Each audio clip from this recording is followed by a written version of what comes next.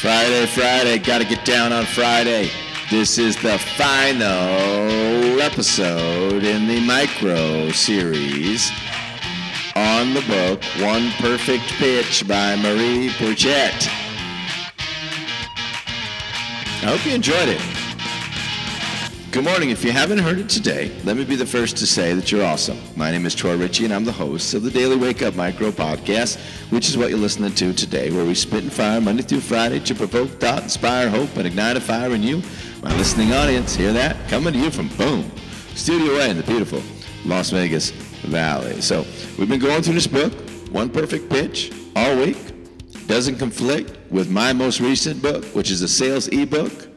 Because the sales pitch is dead. Don't be a son of a bitch. How to increase sales without a sales pitch. The final act after Act 1 set the stage. Act 2, the demo. We did Act 1 set the stage on Wednesday. Act 2, the demo on Thursday.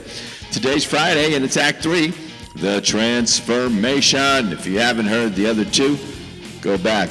Pause and go back to the other days. The transformation is where you dive into the financial aspects of your business. Now keep it simple, she writes. Research your competitors. Now for me, this is my move. You're most welcome to take it from me. If you are confident enough, reveal who your competitors are to your audience. That is the biggest boss move anyone can ever do, because you're like, hey, here are my competitors. You want their phone number? I'll give you their phone number. Because if you are better fit with my competitors, then don't come with us. That shows that you're really about them and not about you. Show your expertise with evidence. Demonstrate the expertise of your team. Show your confidence by knowing your product, your research, and your customer. Tell the truth, period. Always, period. Tell the truth, period.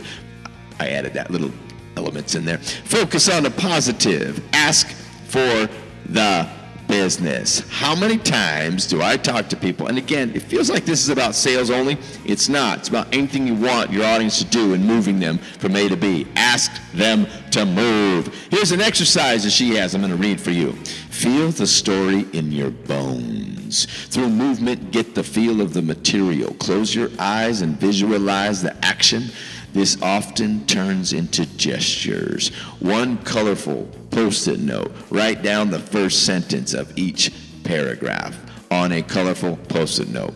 Memorize the beginning and ending of your story. You need to know the first few lines so that you can launch into your story confidently when nervousness strikes. You also need to know the ending code so that you can direct your pitch, she calls it a pitch, to that point and leave your audience satisfied. Memorize any long expressions or essential language. Rehearse in a closed room without interruption. Rehearse standing up so that you can move freely. You are on your feet because your body as well as your mind has to learn the story.